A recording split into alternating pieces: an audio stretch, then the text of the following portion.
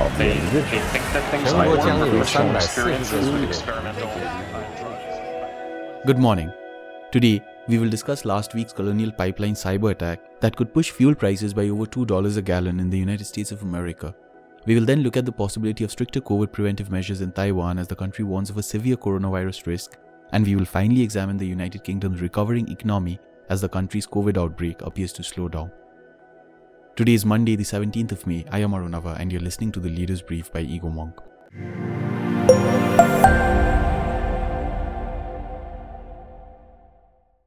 Last week, all of the southeastern USA faced a severe fuel shortage, with 3 states, North Carolina, Virginia, and Florida, declaring a state of emergency. The situation is largely being blamed on a cyber attack that forced the Colonial Pipeline Company, which transports about 45% of all petrol and diesel on the USA's east coast through its 8,850-kilometer pipeline network, to shut down operations on May 7th. The attack, a type of ransomware, was orchestrated by a Russia-based cybercrime gang called DarkSide and appears to have heavily compromised Colonial Pipeline's network and data. Till last Friday, the company said it had made a lot of progress in restoring its operations and reopening its pipeline. Apart from threatening a fuel price surge and exposing the vulnerability of the USA's cyber infrastructure, the attack has caused fresh friction between Washington and the Kremlin. While the United States of America has said that no connection between Russia and the cyber attack has been established yet, Moscow bears some responsibility. US President Joe Biden told reporters, quote, "So far there's no evidence from our intelligence people that Russia is involved, although there is evidence the actor's ransomware is in Russia." It should be mentioned that the attack comes at a time when Washington and the Kremlin have exchanged strong words and sanctions over the latter's troop buildup at the Ukraine border.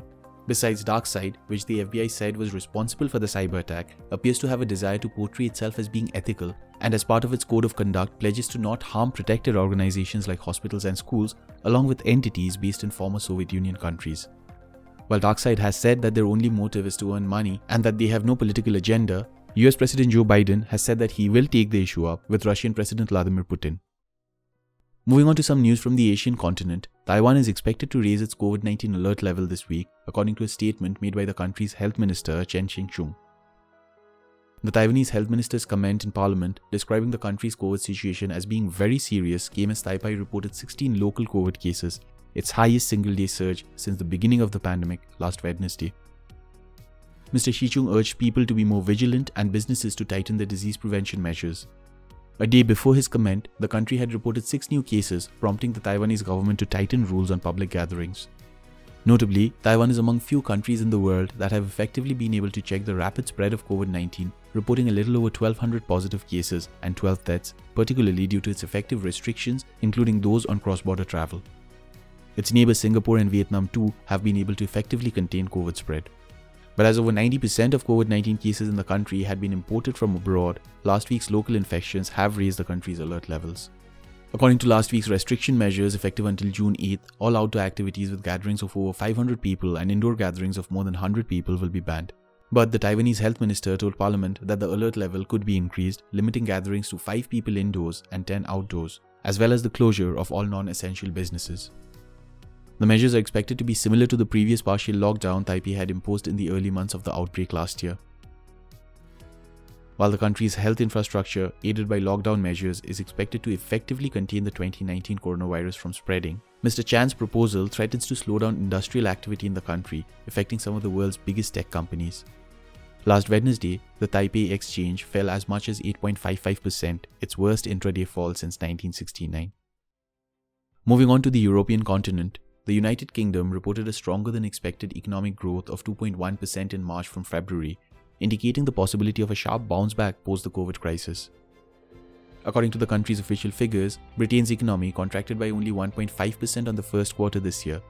The figure is extremely encouraging for the United Kingdom and its trade partners, particularly because the contraction was reported at a time Britain was, for a large part, under strict lockdown measures due to the second COVID wave.